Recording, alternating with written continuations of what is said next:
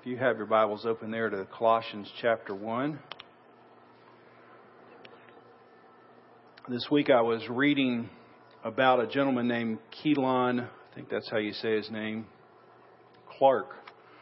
He was a World War II fighter who was shot down over Germany in 1944. And unfortunately, when he parachuted out of his plane, he landed in the arms of German soldiers who then took him to a death camp, which is where he spent the next 20 months of his life before he was freed. And this is how the article described Mr. Clark. Throughout his time as a POW, Clark never lost hope. I was always the cheerleader for the other guys. I would tell them, we will make it back to our families. We will make it back to our families. At one point, the strong-willed Clark helped a fellow POW fashion a scale model of an imagined restaurant from cardboard. And the soldier promised to build the restaurant when he returned to America. Though Clark could not say whether the restaurant came to fruition, all the men did make it back to their families. Motivated through their hunger, sickness, and loneliness by Clark's remarkable reservoir of hope.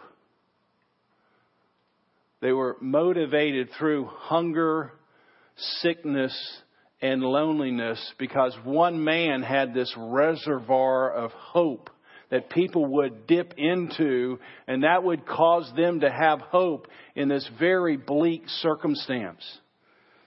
And hope, as you know, is a very powerful motivator. If you ever read these stories about men who were captured or men and women who were captured and put in these kinds of camps, the people who didn't make it were certainly people who lost hope. And so here, Clark is a man who has great hope, and his hope spills over into other people and gives them hope to continue to move forward. And hope is the center of our text here. You see it in verse 5, the hope laid up for them in heaven. This hope that these disciples have in Colossae, it totally reorients their world. It gives them an attitude. It causes them to have a particular action. That all is shaped by hope. And so hope has this massive gravitational effect. It completely reorients whether you have good days or bad days. The fact that you have a hope laid up for you in heaven and you have a good day. Let's say you have a great day. You're at a wedding maybe. Maybe you're at a reunion. You're having a meal with an old friend. And in these places, you've been in these places, joy is exaggerated. Whatever was good that you're remembering with your friends, it just gets expanded out. It was better now as we tell the story. And all the painful parts have lost their sting. That's a great moment. That's a great meal. That's a great reunion with your old friends. Joy is exaggerated. Pain is minimized. And as great as this moment is, you know that your hope doesn't last. And your hope isn't in this particular moment. You have a hope beyond this particular moment. This moment is just a little taste. It's like a little appetizer. It's a little slice of something that you say, this is something like what eternity with the Lord is going to be like. Joy is going to be exaggerated. And all the sting that came with pain is going to be removed. And so hope reorients you when you have good days. Hope reorients you when you have bad days. You mourn, you are bewildered, you're lonely, you're angry. Yet you know you have a hope. You're just passing through. At the moment of your journey, it may be all uphill at this particular point, but you know your current condition is not your final destination. And so you have a hope. The hope propels you forward. One commentator talking about this hope, he says this: the hope of heaven is the totality of blessing waiting for the Christian in the life to come. The totality of blessing waiting for the Christian in the life to come. You have this massive hope that you really have put your eyes on, you've set your sights on. So no matter how your days are working out right now, your current condition isn't your final destination. And you know you have a final destination, and you put your hope in that final destination, and it propels you forward in these days. The hope laid up for you in heaven, verse 5, Paul talks about in a different way in chapter 1, verse 27. He says it this way, the hope of glory. Same thing. The hope laid up for you in heaven, or the hope of glory. This is what the disciples in Colossae have their eyes focused on. And listen to some parallel verses by the Apostle Paul. Romans 8:18. I consider that our present sufferings are not worth comparing with the glory that will be revealed in us. 2 Corinthians 4. For our light and momentary troubles are achieving for us an eternal glory that far outweighs them all. Colossians chapter 3, verse 4. When Christ, who is your life, appears, then you also will appear with Him in glory. So there's something glorious. There's something hopeful. There's something laid up for us ahead, and we see it, and it helps move us through these particular days. Glory can mean weight or substance. So in heaven, and this is good news, you're going to gain weight. You're going to gain substance. It's like you're an outline, or you're a shadow, or you're hollow compared to this glory that's going to be revealed in you. You're going to gain real substance, real meat when you get to heaven. Glory is this hope of perfection, greatness, worth, beauty, brilliance, majesty, magnificence. In one of Jesus' last prayers, John 17, it's called the high priestly prayer.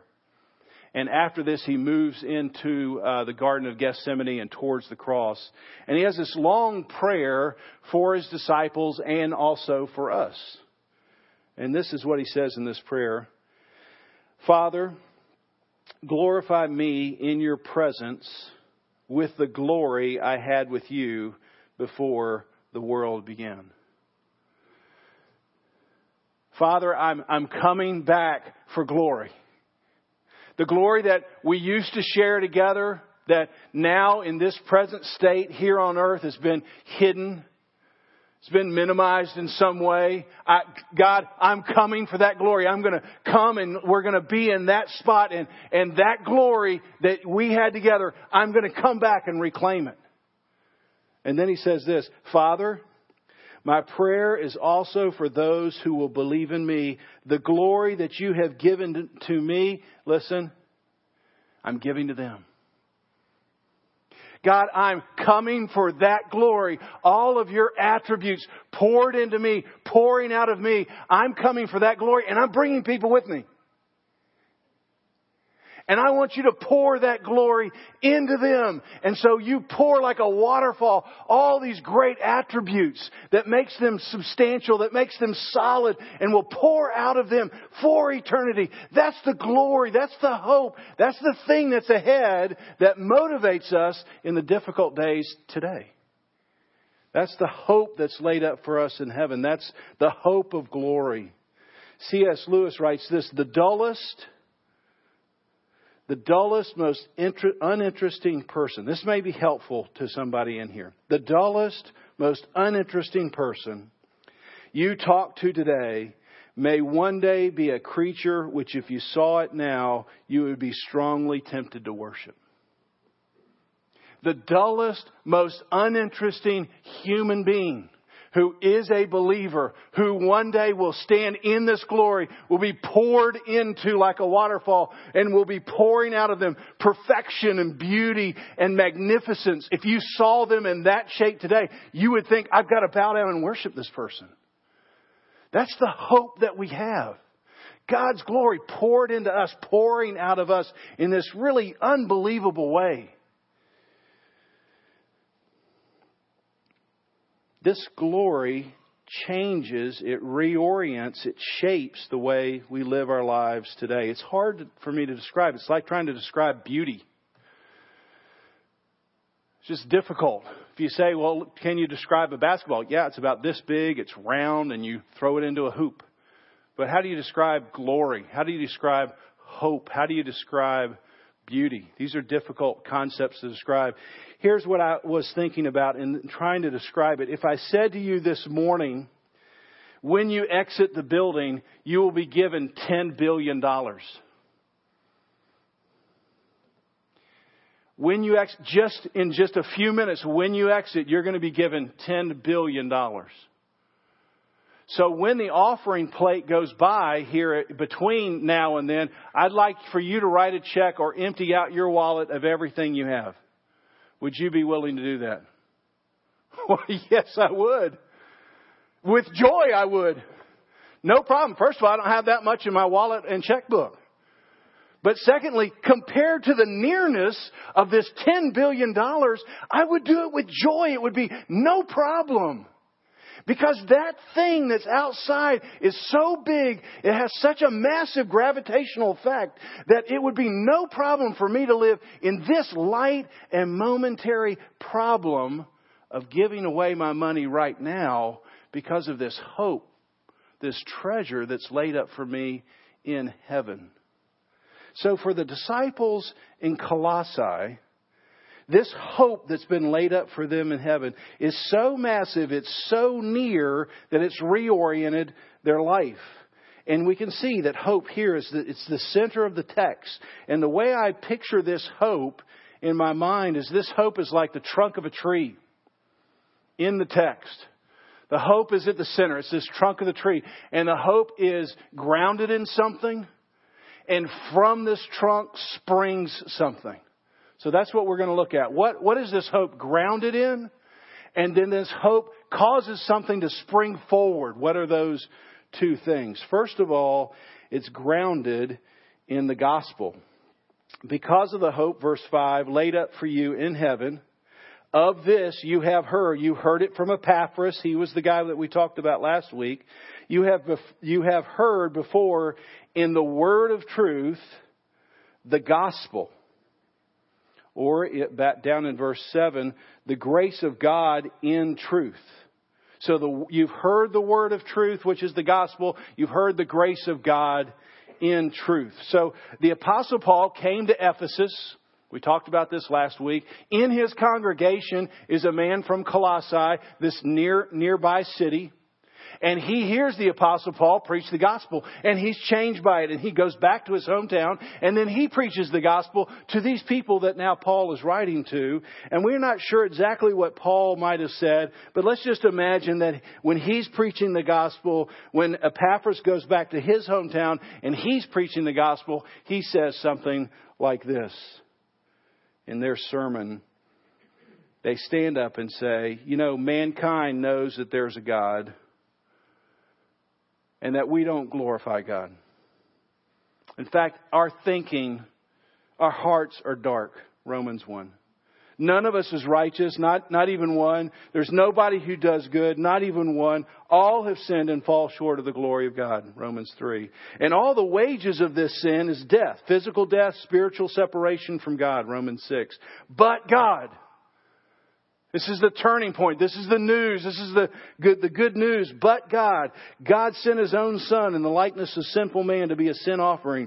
Jesus took our place. Jesus took our penalty. Jesus set us free from the law of sin and death. And God demonstrated His love for us in this way. While we were still sinners, Jesus, the perfect Son of God, died for us. Romans 5. Therefore, there is now no condemnation for those who are in Jesus Christ. Romans 8.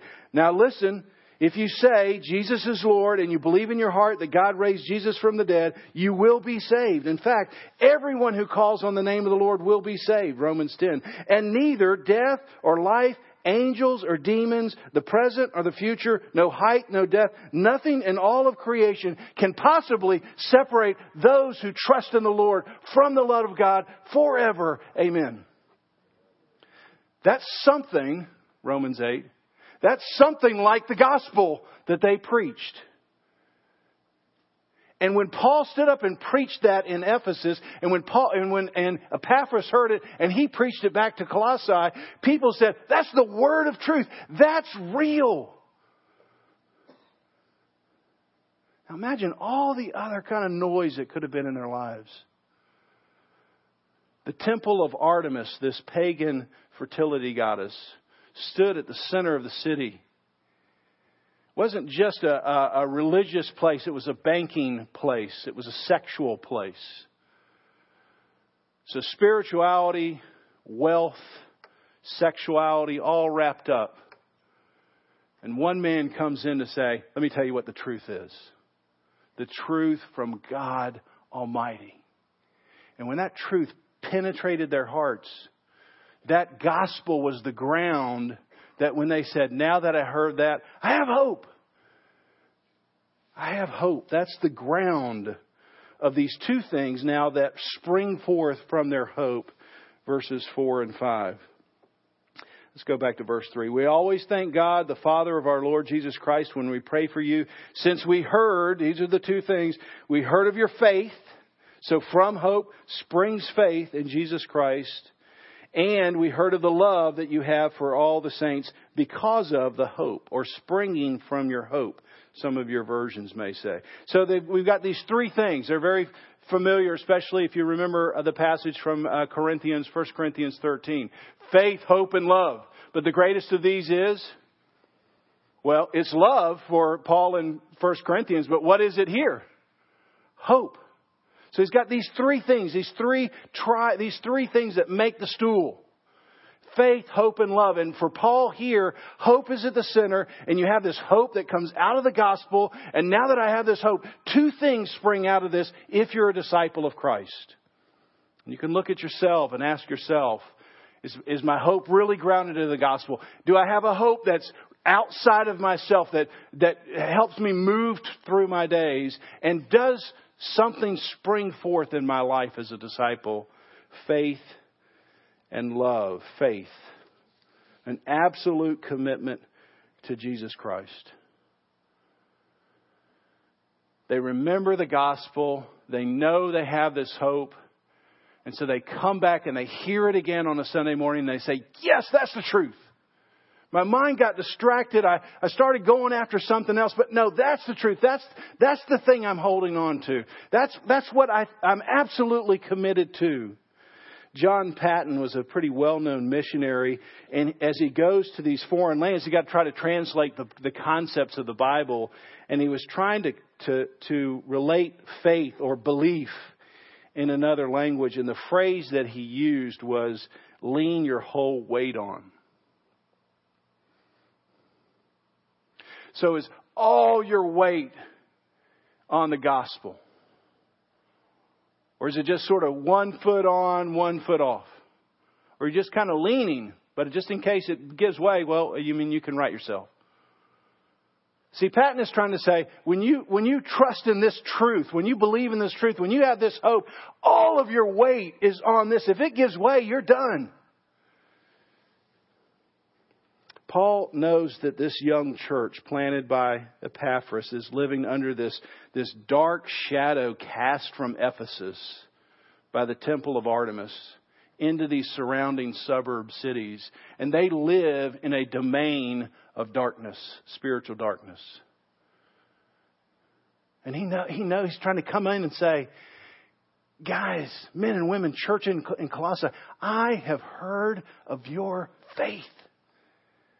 You're living in a place that's got a great dark shadow of it. And I know that you have this faith that you're holding on to. And he's trying to encourage them. And then in chapter 2, verse 4, which we'll get to, there's these agitators that now have come inside the church that have fine-sounding arguments against the gospel. I know you're living in this shadow. I know you're hearing these fine-sounding arguments. And I know that you have this faith. And Paul comes in and says, I know you've heard about the truth of the gospel. You've put your whole weight onto Jesus. Faith, an absolute commitment to Christ, even if everything else gives way.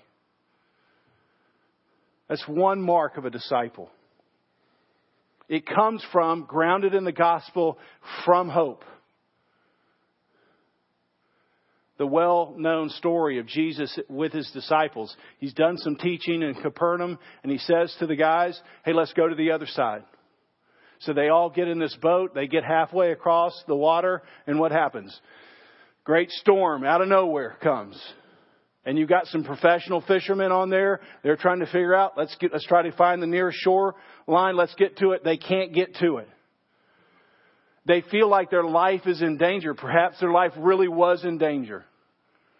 And they've tried everything they can, and they can't seem to get any further. They feel like they're just about ready to be swamped, and Jesus is asleep in the back of the boat. And so maybe they were protecting Jesus. Guys, look, he's been teaching us, let's at least get the boat to the shoreline. I mean, I don't know what was happening, but finally they was like, Jesus, wake up. And what do they say? Don't you care about us? Don't you care if we drown? Aren't we the center of your universe? I mean, you said that, have you not? Hey, I'm the center of the universe. The center of the universe is going down, Jesus. Don't you care about that? And what does he say? This is really a disturbing phrase. Where is your faith? See, guys, you 12 men, you're going to launch a global mission. And you are going to have undefeatable waves come over your life, like being crucified upside down, like being beheaded. And I want to know, right at that moment, are you going to have all of your weight on me, or are you going to have some of your weight on your life? Is all of your weight on the life and the truth of Jesus Christ, or is some of your weight there and then some of your weight's on, well, my life? When you really know the gospel, you have hope. And from that hope springs a rock solid faith. That even when the waves come over and you cannot defeat them, you say, I'm still going to hold on to Jesus. From this hope springs a faith that moves upward. Second thing, up from this hope springs love. Love for the saints. It's not just an upward expression from hope. It's also an outward expression. I don't just have hope I just don't just have hope in Jesus. This hope in Jesus also moves horizontally. Now I have a hope or a love for those people that are around me who are saints, those who are Christians. I was reading in a commentary on this particular phrase, and they said this, and I just started wrestling. I sort of put it away, and then I came back to it, and I started wrestling with this comment by this scholar, Douglas Moo. And I want you to wrestle with it. So here's what he said.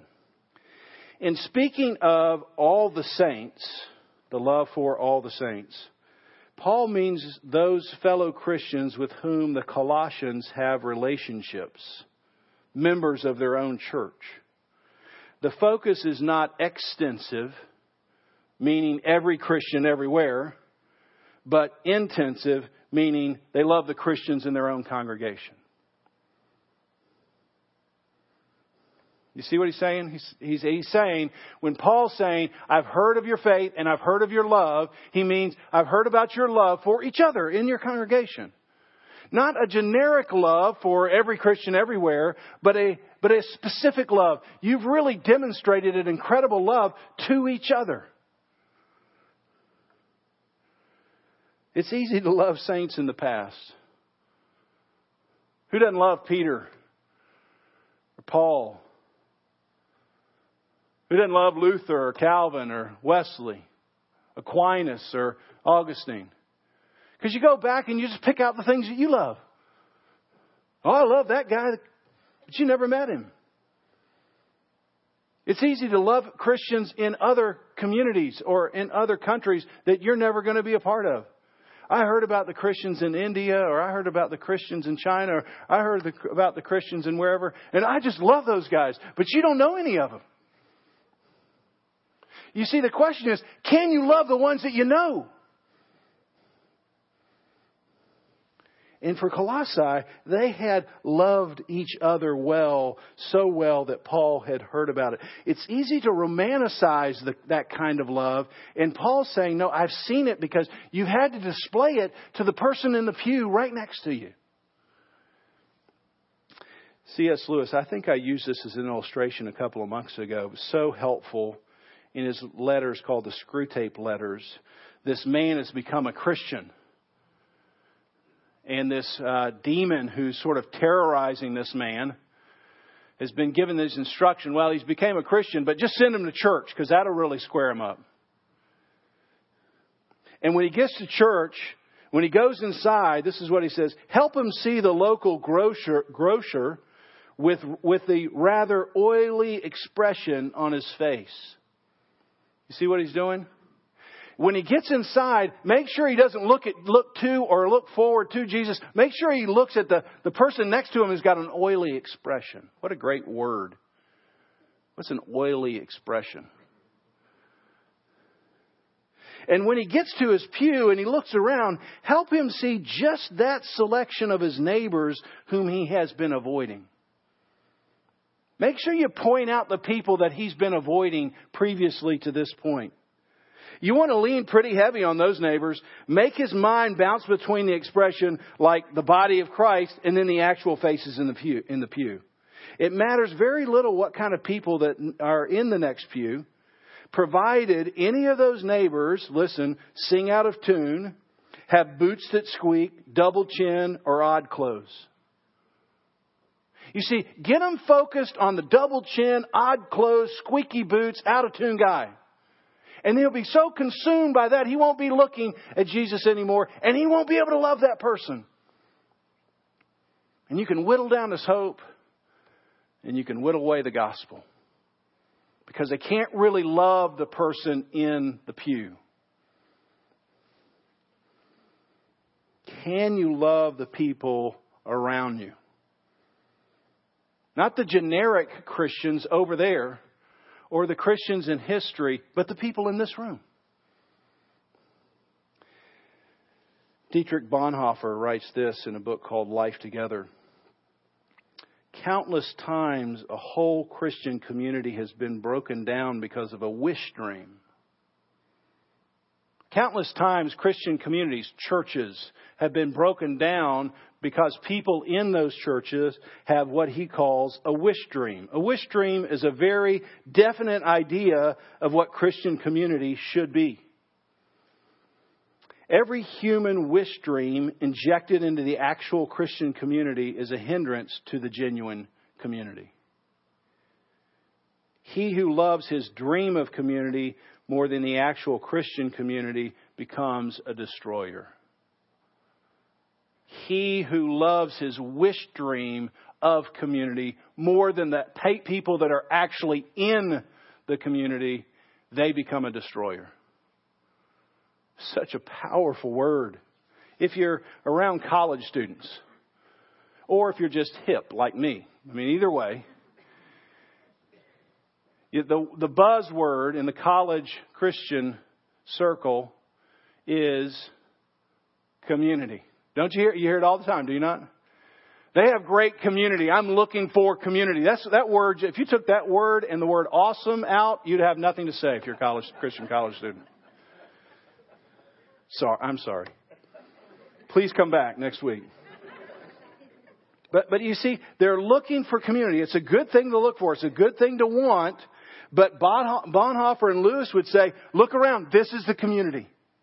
It's not a wish dream. It's the person with an oily expression. It's the person who sings out of tune. It's the person with a double chin. It's the person with the squeaky boots. That's the community. This is it. Can you love these people right here? That's the question. If you have a hope that springs from the gospel, then you're going to know Paul, he's got squeaky shoes, he got a double chin, he sings out of tune. But He's not there yet. He hasn't arrived. So because I know I haven't arrived and He's trying to love me, I'm going to try to love Him back. See, if you understand the gospel, you have a hope. And from that hope spring these things of faith in God. It's unshakable. And a love for these people.